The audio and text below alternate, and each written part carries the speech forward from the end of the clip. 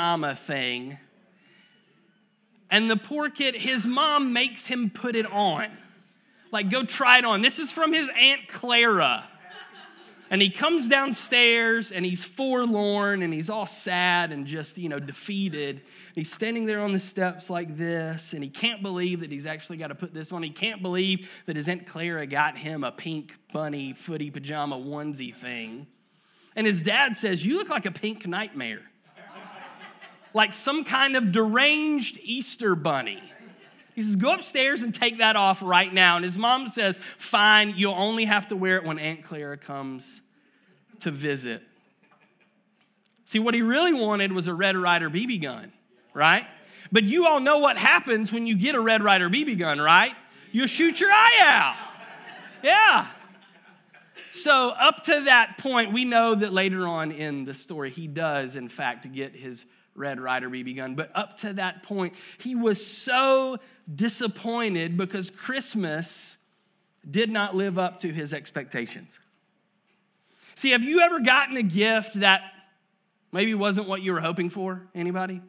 Anybody ever gotten a gift that didn't quite live up to your expectations? Like, have you ever around the holidays or maybe your birthday or something, you open up the box and you look inside and your first thought is, not even close. Like, do you even know me? Have we met before? You know? And like you open up this box and maybe it's like a shirt, and it's like a terrible shirt. Like ugly. And you're like, you haven't given me a shirt, you've given me an errand. Like, you're making me go back to the store to take this back and try to figure out something here. Look, I'm just gonna make it easy on myself. I'm gonna swing by Goodwill on my way to work and just drop this off. We'll call it even. Don't even try next year, you know. Have you ever felt that way? Like, it just didn't live up to your expectations. Maybe you've gotten something from a close family member before, a special gift. Maybe it was something like a sweater that your mama knitted for you, and it's got like a big bird on it. You know, like with her, but it's bad. You know, the bird only has one wing, and you know, but your mama knitted it with her bare hands. Like, what do you do? But it's probably not something that, you know, you're gonna wear all the time. So you end up just using it once a year at the family reunion. You know, you put it on and you know, you're hoping that maybe mama's gonna lose her eyesight, you know, in her older age, and you can pretend that you're wearing the sweater or something, you know, but it just comes out that one time a year. Or maybe you have that really terrible tchotchke or knick-knack thing that your mother-in-law got you, and you only display it prominently on the coffee table whenever she comes to town, you know, and the rest of the time you hide it away. Like, there's just things about Christmas and sometimes the gifts that we get, they just don't live up to our expectations. And typically those gifts, when something doesn't live up to our expectations, what we do is we push it to the side, and it never truly becomes a part of our regular, everyday life. And see, sometimes the issue is that we allow the expectations in our life to turn into limitations on what God is wanting to do. And it's this idea that kind of launches, it serves as the springboard for this message series that we're calling He Shall Be Called. And we get this from this prophecy way back in the Old Testament in the book of Isaiah in chapter 9 of that book. And Isaiah writes, he says, "For to us a child is born, to us a son is given, and the government will be on his shoulders. And he will be called Wonderful Counselor, Mighty God, Everlasting Father, Prince of Peace." What an incredible prophecy that is. But when we see this prophecy fulfilled, we discover that the gift, the Messiah, that Jesus Christ, that maybe he didn't quite live up to the expectations of some people. See, Luke chapter 2, it tells the story of the birth of Jesus. So we fast forward a few thousand years from Isaiah till we get to Luke chapter 2 in the New Testament, one of the Gospels, and it starts off there telling the story of a man named Caesar Augustus, and he was the ruler of the Roman Empire at the time of Christ's birth. And in an effort to prove his power and authority and his influence and reach, he had decided that all of the known world at that time needed to be registered in a census so that they could be taxed and that he could live the kind of lifestyle that he felt like he deserved. And so he's trying to show his power and his clout as king of the world. And so he sends all of these people, including the Jews who were under Roman rule at this time, and they have to go back to their own countries. And so we find Joseph, a simple carpenter, and his espoused wife, Mary, who is pregnant with Jesus Christ, the Messiah. They're having to travel from their home in Nazareth some 100 miles, give or take, to this sleepy little town called Bethlehem to fulfill other Old Testament prophecies that that is where the Messiah would be born. And see, there's really kind of two versions of this story that we think about. The one is kind of the Hollywood version. You know, it depicts Joseph leading a donkey through some rough terrain, and his wife Mary is there, and she's pregnant, and her water has broken, and she is in the full-on throes of labor, and snow is coming down, and it is 1:30 a.m., and they roll up to the Palestinian version of the Motel 6. And even though the sign says no vacancy, Joseph is there knocking frantically upon the door. And the innkeeper is awakened from his sleep. And he comes to the door holding a candle. And he looks at Joseph and he looks at Mary. And he shakes his head and he points out into the woods, out into the wilderness. And it is there that they travel to this ramshackle A-frame wooden stable. And they hole up for the night with some animals, maybe some sheep and some donkeys. And they place Jesus, this newborn infant, in this X-braced wooden feeding trough. And then the angel comes and the star rests right at the precipice of the roof. And the shepherds come, and the wise men who really weren't there until 2 years later, they show up on the scene, 3 of them with gold and frankincense and myrrh. And it was at that time that someone miraculously had a camera in their pocket, and they snapped that picture, and we put it on our Christmas cards, and we send it out to everybody. As if that's what happened. But chances are that's probably really not what went down. So I hate to burst some of your bubbles, but maybe what you've come to believe all of these years isn't actually what took place. In fact, it was likely that though Mary was pregnant, she was probably not in labor when they traveled to Jerusalem. It would have been a very difficult trip. How many women here would sign up for a 100-mile donkey journey in your 9th month of pregnancy? Anyone? Yeah, didn't think so. That's not a line we're waiting to get in. You know, had Mary actually been in labor, they probably would not have made the journey. In fact, Joseph took Mary on this journey with the assumption that they were going to stay in Bethlehem for a little bit of time until the baby was delivered. So they're coming up against this time, and they're making this journey. And when they arrived in Bethlehem, they probably did not go to the Palestinian Motel 6. Instead, it was probably just a very simple home, and it was likely the home of some of Joseph's relatives. Bethlehem would have been the place where he was ultimately from. He was of the house, the lineage of royal King David, and he would have gone back to this place and would have had relatives living there.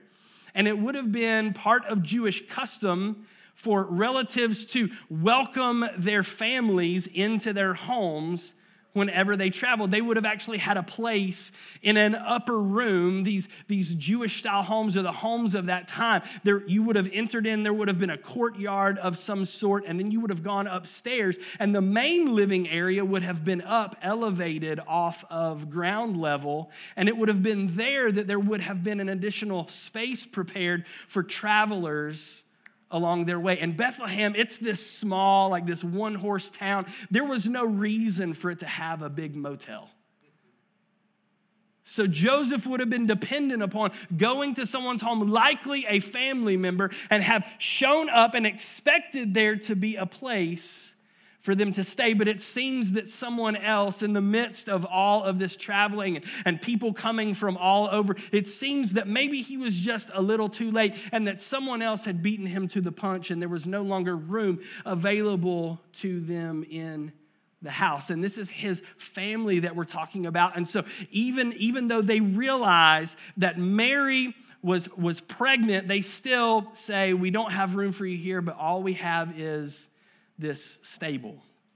And the stable was probably kind of like a cave. It would have been, the house would have been built up next to a cliff for protection, this kind of rocky wall, and adjacent to the home, there would have been this carved out area, this cave, this opening in the rock off to the side of the main entrance, the courtyard, where all of the animals would have been kept. And so Mary and Joseph would have holed up there. And this manger that they placed Jesus in probably wasn't like this X-framed wooden feeding box. Instead, it was probably like a trench carved into the rocky ground that they would have put the feed in for the animals to come and gather around. So that's really a little bit more of the picture that we are seeing whenever this takes place.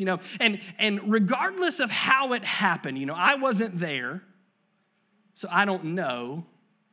Just going based upon my as I've studied the history and kind of dug through commentaries and what different experts and people have said about it. I wasn't there, so I don't know, but I can kind of understand the innkeeper's reaction. If there was this Palestinian Motel 6, if there was this innkeeper, I can kind of track with him. Like, he's just a businessman, and he can't help it that they were late to the game and that all of the rooms were taken, and he was just doing the best he could, and he knew that there was this stable out here in the middle of nowhere. And so he sent Mary and Joseph there thinking, at least I've done something for them. But it's the thing that really bothers me is that if it wasn't this innkeeper and instead it was Joseph going to the home of his family and they still turn him away, that's what gives me the most, that's the thing that I wrestle with the most in this story. See, they were insiders. They would have known about this prophecy. They would have been expecting the Messiah to show up in the lineage of David, to be born in Bethlehem. They would have known that these things were going to happen. They would have been seeking the Messiah, and he was right there in front of their noses. But they didn't recognize him because a baby wasn't what they expected. Because there's no way that a baby can be Wonderful Counselor. There's no way that a baby can be Mighty God, Everlasting Father, Prince of Peace. There's nothing about a baby that communicates the idea that Mighty God has arrived on the scene. It wasn't what they expected. And then we get to Psalm 24, and Psalm 24 reads this way. David is writing, and many scholars believe that this is actually a prophecy or an idea that is pointing towards the Advent season, the arrival of the baby Jesus. And it reads like this: "The earth is the Lord's and everything in it, the world and all who live in it. For he founded it on the seas and he established it on the waters. Who may ascend the mountain of the Lord? Who may stand in his holy place? The one who has clean hands and a pure heart, who does not trust in an idol or swear by a false god. They will receive blessing from the Lord and vindication from God their Savior. Such is the generation of those who seek him, who seek your face, God of Jacob." All right, so that begs the question, seeking. Someone is seeking something. We are to be seeking after something. What or who are we looking for? And David, he tells us in this last half of this passage, starting with verse 7, he says, "Lift up your heads, you gates. Be lifted up, you ancient doors, that the King of glory may come in." Well, who is this King of glory? It's the Lord, strong and mighty. The Lord, mighty in battle. "Lift up your heads, you gates. Lift them up, you ancient doors, that the King of glory may come in." Who is he, this King of glory? The Lord Almighty. He is the King of glory. And the King of glory had come that day to that residence there in Bethlehem, but it wasn't what they expected. Mighty God was standing right in front of them.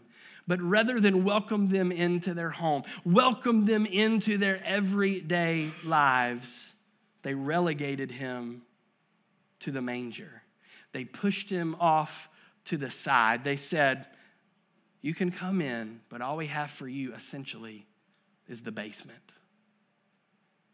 See, they allowed their expectation to become a limitation.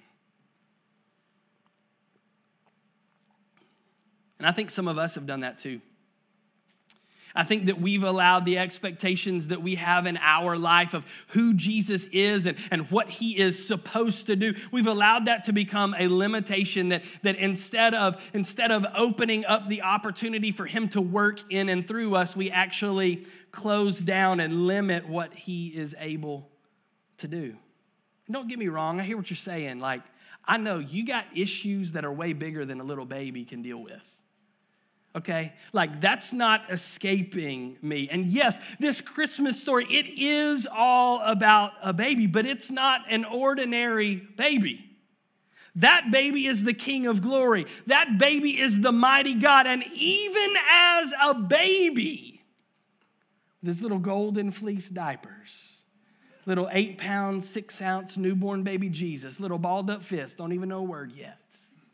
It was in that moment that he was mighty God, come to bring life and hope and glory to the world. And we cannot, in this Christmas season, allow our expectations of who the Christ child is supposed to be and what the Christ child is supposed to do become a limitation on God's ability to work in our life. And maybe some of you are here and you're like, man, I'm not even sure what I think about all of this Jesus stuff, about all this Messiah stuff, about all this Bible stuff. Well, my question to you would be, if you really stop to think about it, would your life be any worse if this Christmas season, if you just tried something different for once? Would your life be any worse if you were to open your heart to the King of Glory today? Maybe you should give it a try, and you might find that it just may work out for you. But who I really want to talk to here is a lot of us in this room. We're the insiders. We're like Joseph's family. We know what's going on. We claim to be believers in this Messiah. We've welcomed Jesus into our lives, and we feel really good about ourselves in the process. But the problem is that for many of us, we've welcomed him into our lives, but we've relegated him to the basement. We've pushed him off to the side. We've compartmentalized things to where Jesus only comes into play on Sunday morning when we're at church or when the pastor is around or when we need to put on that facade to really impress somebody. But we haven't given him full access in our lives. And then we wonder why our marriage is in a wreck. And we wonder why our finances are in ruin. We wonder why our children are disobedient and disrespectful. We wonder why we're bogged down by addictions and why we're gripped by fear and why we aren't making any progress with our life, why we can't find purpose and fulfillment. We wonder why all of this is happening. We wonder why it's one thing after another continuing to go wrong and wrong and wrong, and we're being crushed beneath the weight of our lives, and we just can't seem to find a way out. And we wonder that because we would say, well, we've welcomed Jesus in. But the truth of the matter is, yes, maybe we have. Maybe we've identified ourselves with Jesus, but only when it's convenient for us. Because we haven't given him full access. We haven't given him complete control. Instead, we've pushed him over to the side and said, yeah, you can come in as long as you stay right here. I got this taken care of over here. See, maybe it's time you and I quit allowing our expectations to create limitations in our life. Maybe we need to quit looking at Jesus like he's a cute little baby and instead see him for what he truly is. He is the King of Glory. He is the Lord Almighty. He is strong in battle. And even as a little baby, he was there and he had come into the world to fight on your behalf. See, maybe instead of relegating him over there to the side, we need to fling wide the gates and throw open the doors and allow the King of Glory to come in and take control. We cannot let our expectations turn into limitations. So my question is for us today, what would happen if we began to live this way? What would happen if we pushed expectation to the side, if we took off the limits? What would happen if we lived our lives in such a way that the gates were lifted up, that the doors were open, and we welcomed in the King of Glory and we gave him full access, complete control? What could mighty God do to get our finances back on track? What could mighty God do to bring reconciliation and restoration in our marriages? What could mighty God do to draw our children back into a right relationship with him? Or to loosen the control of addiction in our life? To replace all our fears instead with peace and confidence? What would mighty God do if we welcomed him into our neighborhoods and into our community? What would mighty God do if Christ Walk became a place where the doors were flung wide open, where the gates were lifted up, and mighty God was invited in to be here in the midst of us? What could mighty God do in your life and in my life if we stopped letting our expectations become limitations? See, call me crazy, and a lot of you probably do. But I just happen to believe that mighty God is able. That even as a little baby, that he was then and still is now able. That whatever situation we've got going on, anything that you and I are now facing or could ever face in our entire life, that even as the Christ child, this little infant that Mary held in her arms, that even then he is and was able to do far above anything that we could ever ask or think or imagine. If I have anything to do with it, Christ Walk Church is going to be a house that operates according to the principles of Psalm 24. We are going to be a place that flings open the doors and raises up the gates and says, mighty God, come in and have control. This isn't about us. This is about you. And we want to give you full access. Every nook, every cranny, every backstage, front stage, up, down, left, right, everywhere in between. This is all about you and what you're wanting to do in and through us. So come in, mighty God, and be with us. And what I want to know this morning is that if you're on board with that, would you stand with me? If you're on board with Christ Walk being a place where mighty God is welcomed in,